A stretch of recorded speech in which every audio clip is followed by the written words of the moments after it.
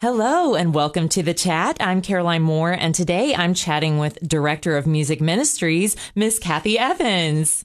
Good morning. How are you? It's so good to see you. I'm great. Thank you so much for coming. Yes. So before we dive into your career, can you tell us a little bit about yourself, where you're from, how you wound up here? Well, I'm originally from Chattanooga. Went to Middle Tennessee State University with a double major in piano and organ. And had planned to teach high school music all of my life. But then in the 70s, my husband came here to run what was then Road Builders. And there were no music positions in the county, just one teacher at the high school. So I ended up in church music. I had 3 children. From here we moved to Atlanta and then to Florida.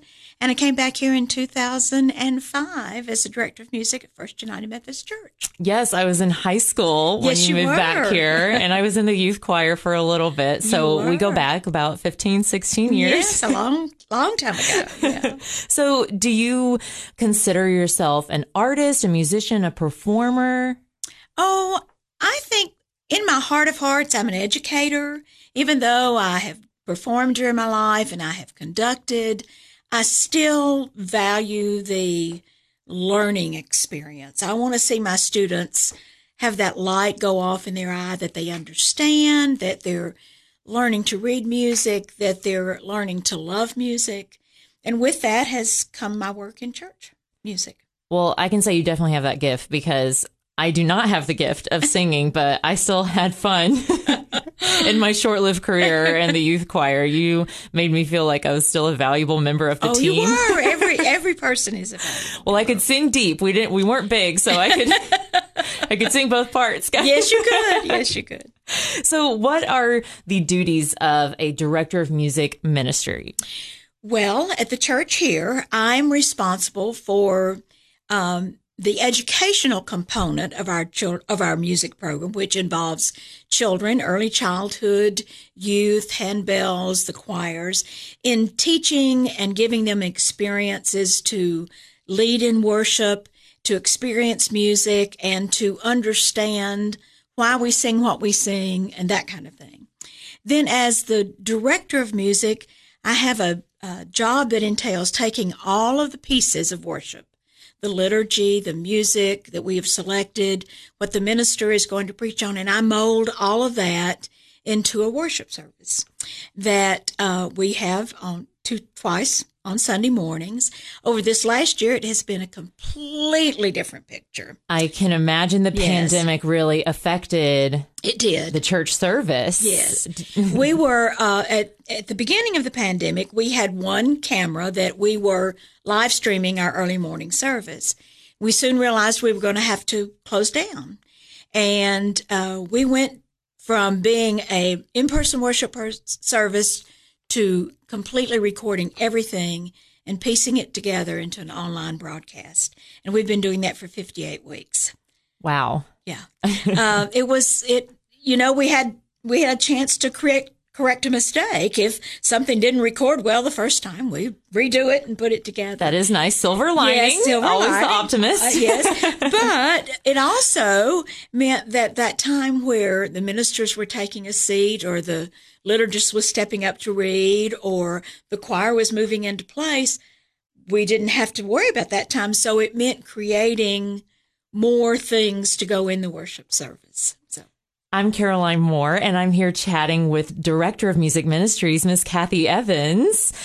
So how many years under your belt do you have in music ministry? You don't have to be too specific, but I just wanted everybody to get an idea of how much experience you have. Well, I started playing the organ in my local little Baptist church in Chattanooga 60 years ago. Wow. So I've been at it a long time. You put in your 10,000 hours. Yes, I put in my 10,000 hours. I have served in small churches, served in very large churches. I've been the organist. I've been the pianist. I've directed choirs. I've done all of those things. I've taken youth on a lot of trips and produced a lot of children's musicals, and just you name it, I've been there. So right now, you are currently directing the choir at First United Methodist? Well, as of last August, I began to step back just a little bit. Okay. And so I am overseeing the music ministry, and I direct the children's choirs and handbell choirs and coordinate all of the worship elements. In previous years, I have directed youth and handbells and children and adults and the whole thing. But I'm starting to look for that little glimmer of retirement someday. Yes. I mean, I can only imagine. I mean, after this pandemic, I feel like you've seen it all. Yes, it has been. It's just things that we've never had to worry about before. I have learned to. Oh man, I now have an app on my phone. This says it all. That it adds up when we record something. I can record it in minutes and seconds, and then I put out everything that we recorded in there in minutes and seconds, and I know exactly how long the online service is going to be. Wow. So you're like training on software. Oh, yes. These are valuable skills. So you mentioned that you plan out the entire service, right, musically. How far in advance do you start or? Well, I usually like to work 4 or 5 months ahead of time, knowing what the minister is going to preach, what his subject will be. And sometimes I will look at that scripture that he has, and immediately I know from all my years, this is the piece of music that we need. And then I try to balance that with what the choir will do, how we will use instrumental music, how we will use a soloist, what hymns the congregation will sing, because we are still a singing church as far as the congregation. That's very important to us, that the congregation have an opportunity to sing their faith. And then from there, I'll begin to select the readings for a call to worship or a psalm that we'll use. I take the minister's scripture and try to come up with lead-ins to prayer time and all of those things that go together. And then if we have a baptism, I have to move things around to make I was the time say, work. Things might come up, or something big in the news might change minister's service or his message. Right. I remember distinctly, when we have had tornadoes. I mean, at the last minute, we were putting together prayer services. And so while I'm working 4 or 5 months ahead on a skeleton, I'm usually the last 2 weeks tweaking all of that. And my Monday morning schedule is to go in and take everything that has been given to our projectionist for slides, put all of that into that final order, and then check, recheck, and check again to make sure the spellings are correct and everything's ready to roll. Well, I can't wait to hear more right after the break with Kathy Evans.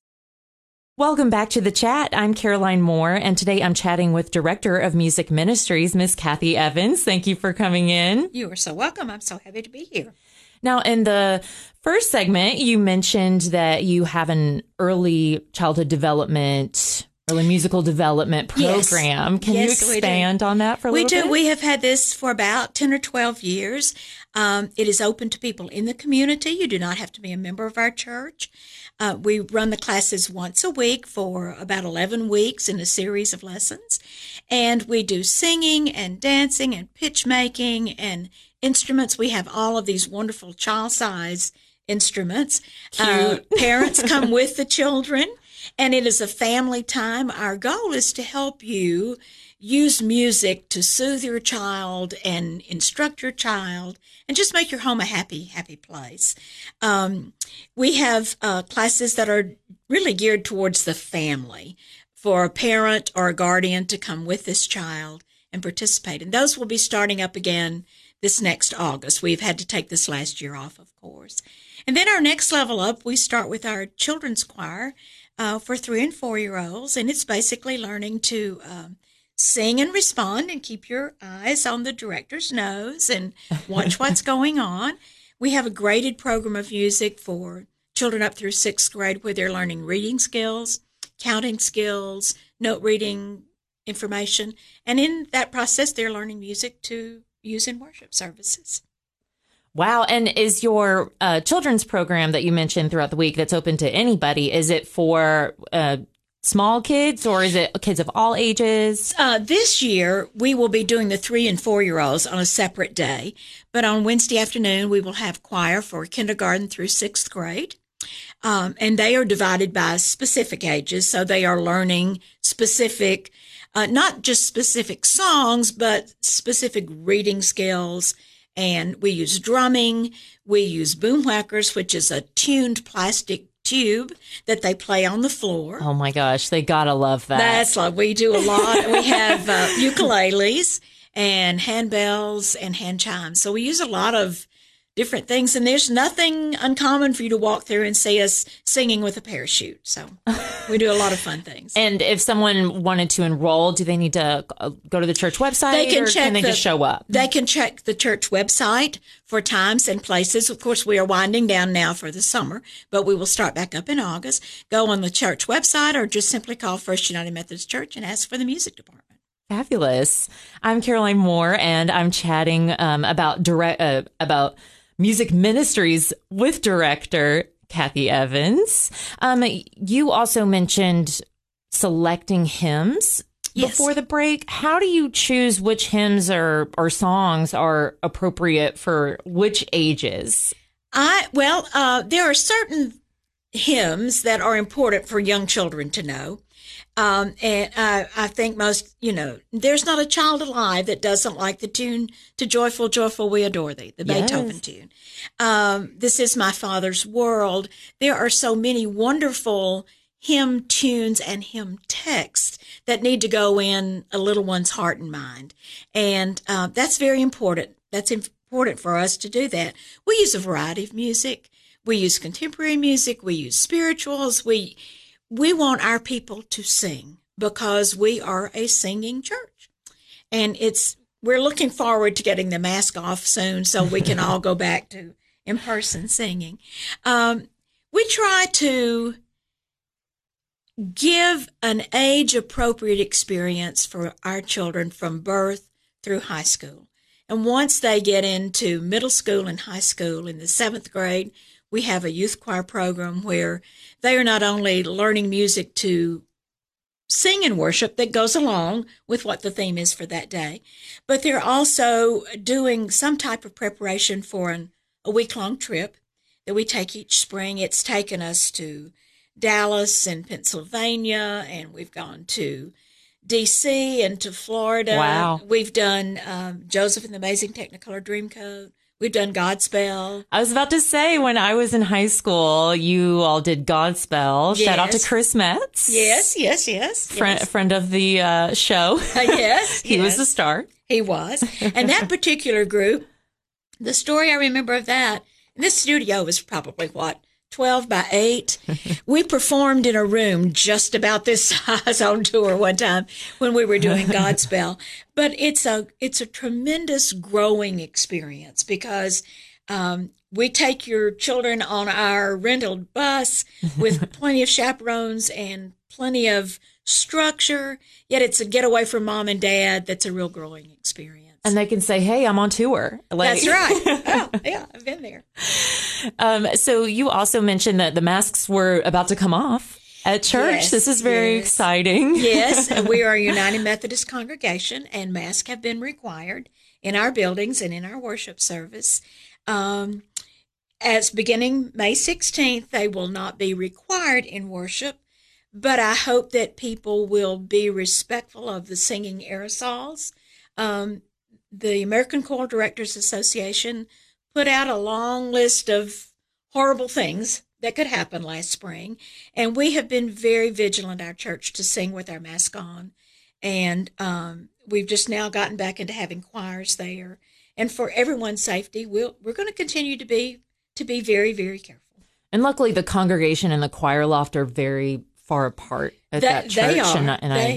They are. Hope that helps too. But it's an older building. We have to know that it doesn't have state-of-the-art things, and so we need to be careful.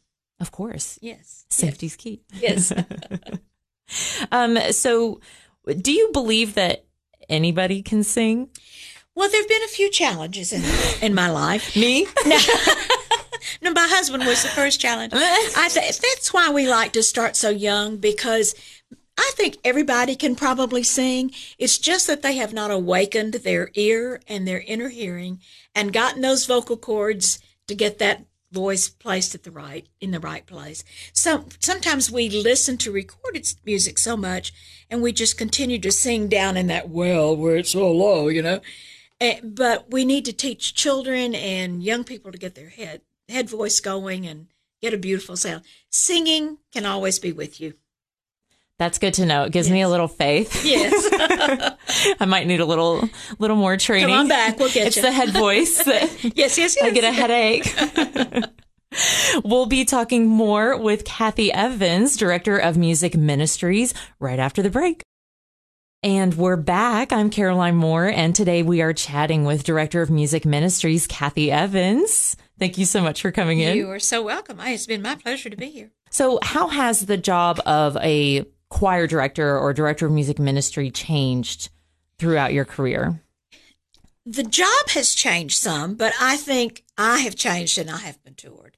I came out of a background of high school choral music, and I had a preconceived notion of what I thought good literature should be. I had anthems in the back of my mind that I thought would fit every situation. And so early on, and my first tour of duty at this church was in 1974, so that's been a while back. I would just randomly choose 2 or 3 hymns for Sunday morning, and I would just get my whole favorite list of anthems, some of them which were way too difficult for a church choir, but I was going to push through anyway. And I would plug those in. And then through the years, with continuing ed and understanding what my real role was, I began to try to mesh what I was doing with what the minister was doing. It all needed to point to the scripture. And the scripture is interpreted through music, through the liturgy, the spoken liturgy, through prayer, and through the minister's sermon. If I did my homework and tried to put things together that enhance that, I was helping to create a better worship experience for the people in the congregation. I began taking the time when the minister gives me the scripture. I sit down, I study it. I have reference books that I find out which hymns, what pieces really go with that. With 60 years of knowledge and songs in my head, I can come up with titles sometimes just very quickly. But other times it's a little deeper than that. So I have to do some study. Now, at the Methodist Church, there's just an organ and a piano for, the main services. Right. So is that a fun kind of obstacle for you, or do you feel a little limited? Well, actually, we have added, and we do a different thing. We don't have a complete setup in the sanctuary other than the piano and the organ because of space. Space is limited. But we have an active handbell choir. And so that's set up once a week to rehearse. And then on the Sundays they are performing or worshiping, leading in worship. All those tables are up. We also have a praise band. And so that means they were in worship yesterday. So that's drums and guitars and bass and keyboard and all of those things that are going on. We have some instrumentalists, flautists, and cellists, and people that are in there. We don't have everything set up every week because we have space limitations. So we kind of try to balance it off so that at least you could get in and out of the building, The handbells were always my favorite growing up. Yes. And you mentioned that there was sometimes like a full band with the guitar, the drums, something a little more contemporary. Right. That's become more popular, right? In the last It has, and we try 20 years. We try to do a balance of that. A lot of our congregations still really enjoy traditional worship, but we add a twist, a new sound, or we've had harmonica, we've had saxophone.